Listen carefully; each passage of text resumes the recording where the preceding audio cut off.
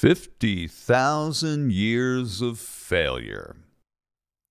Archaeological evidence suggests that at some dim juncture, 40,000 to 50,000 years ago, migrants originating from Africa arrived in what is now known as Papua New Guinea.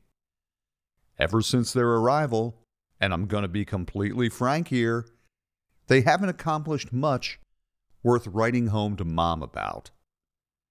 The modern nation of Papua New Guinea, I use the words modern and nation with cruel irony, stubbornly remains one of the most backward, dysfunctional, primitive, and resolutely prehistoric countries on the planet.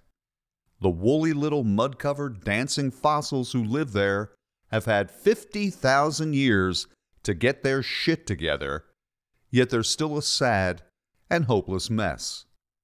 Some people refuse to evolve. Or maybe it's worse. They couldn't evolve even if they wanted to.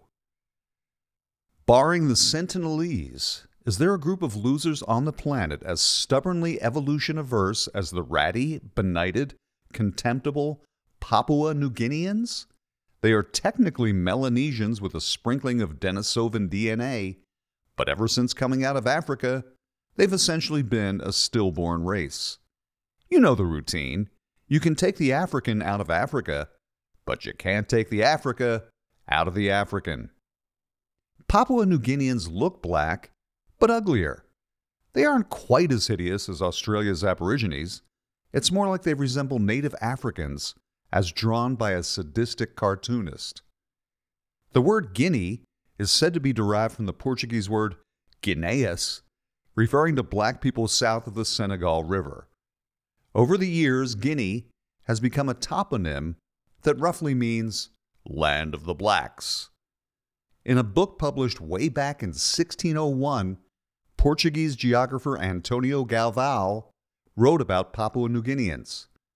The people of all these islands are black and have their hair frizzled, whom the people of Maluku do call Papuas. Like so many places primarily peopled by frizzy-haired blacks, Papua New Guinea is one of Earth's most undeveloped shitholes. Only Burundi has a lower rate of urbanization. PNG's capital city of Port Moresby is ranked the planet's second most dangerous national capital, behind only Caracas. But as bad as the cities are, they're basically giant waterlogged landfills teeming with insects, feces, and guns. At least they have amenities such as electricity and even an occasional cell phone. For the most part, as scruffy as they are, your urban vermin gangsters known as rascals don't wear bones in their noses and eat human flesh like the rural trad Papuan madmen are wont to do. Assuming that one doesn't literally lose their head in the process, one needs to head out past Papua New Guinea's cities to enter a long-lost world that time forgot. When one ventures out into the wild highlands and valleys and jungles and rainforests and swamps, usually via a clunky propeller plane, since there are said to be only 3 functional roads in the entire California-sized country, and half the time these rugged thoroughfares seem to be blocked by mud or avalanche debris, one encounters an ancient breed of proto-humanoid that hasn't evolved ever since his distant forefathers first stepped their squishy, dusky, stinky toes on a megacontinent known as Sahul, back before sea levels rose and forever split Australia and New Guinea in two. Occupying the eastern half of a giant floating dinosaur turd known as New Guinea, the geological skid mark that locals abbreviate as PNG is a lawless land of cannibals and headhunters, of feral urban gangsters and bloodthirsty mountain tribesmen. It's where people eat human brains and then go slowly mad from the sort of incurable neurodegenerative disorder one gets from eating human brains. Papua New Guinea is one of the few destinations on Earth where you're not merely paranoid for fearing that the locals may wind up eating you. where one tribe has a charming custom of strangling a widow to death shortly after her husband dies, so hubby's not lonely in the afterlife, where dozens of suspected witches are killed every year, because it's a country where the people are dumb enough to think that not only can you actually be a witch, but that you should also be killed for being one. In 1961, Michael Clark Rockefeller, son of Nelson, grandson of John D. Rockefeller Jr., and great-grandson of John D. Rockefeller Sr., disappeared somewhere in Papua New Guinea. His body was never found. The consensus is that he was eaten, either by sharks or by cannibals. Wild rumors persist of him being speared, beheaded, scalped, dismembered, and eaten by crazed tribesmen who then had gay sex, drank each other's urine, and joyously spread Rockefeller's blood over their bodies. As of 2024, PNG has the world's second highest crime rate. Papua New Guinea has been ranked the most dangerous place on earth for womankind.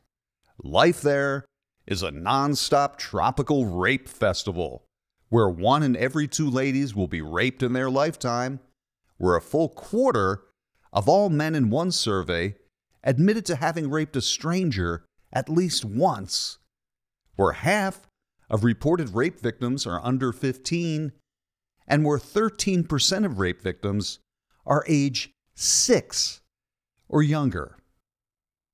Authorities say that last Sunday morning, starting about 4 a.m. and lasting until 5 in the afternoon, gunfire erupted in the remote highlands of Papua New Guinea's Enga province between 2 warring tribes.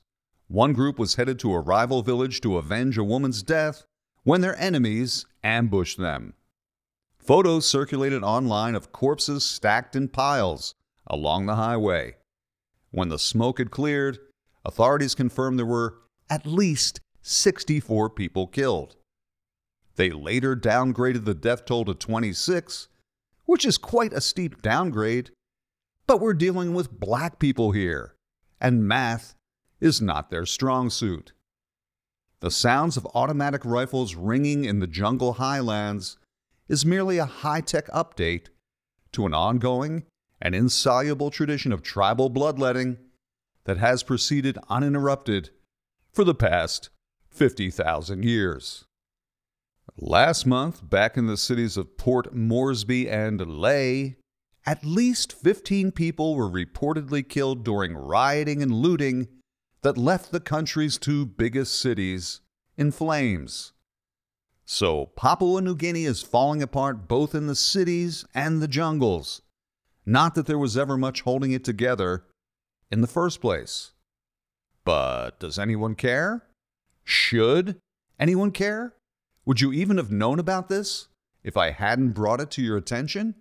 I dare say that the entire island of New Guinea could sink into the Pacific and hardly anyone would notice. I propose the question, why is Papua New Guinea so primitive, to ChatGPT, which quickly scolded me. Describing Papua New Guinea as primitive is a broad and oversimplified characterization that doesn't fully capture the complexity of the country's situation. Papua New Guinea, PNG, faces various challenges, including geographical isolation, rugged terrain, linguistic diversity, limited infrastructure, and historical factors such as colonialism. Additionally, framing discussions about PNG in terms of primitiveness can perpetuate stereotypes and overlook the complexities of its history and contemporary realities.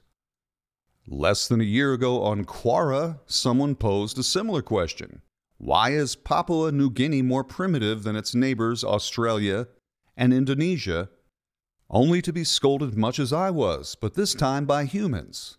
It is not accurate to refer to Papua New Guinea as primitive, as this term can be seen as pejorative and insensitive to the country's diverse cultures and histories.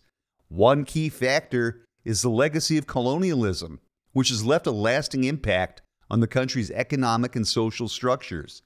The country has struggled with high levels of corruption, weak rule of law, and limited institutional capacity to deliver basic services and promote economic growth.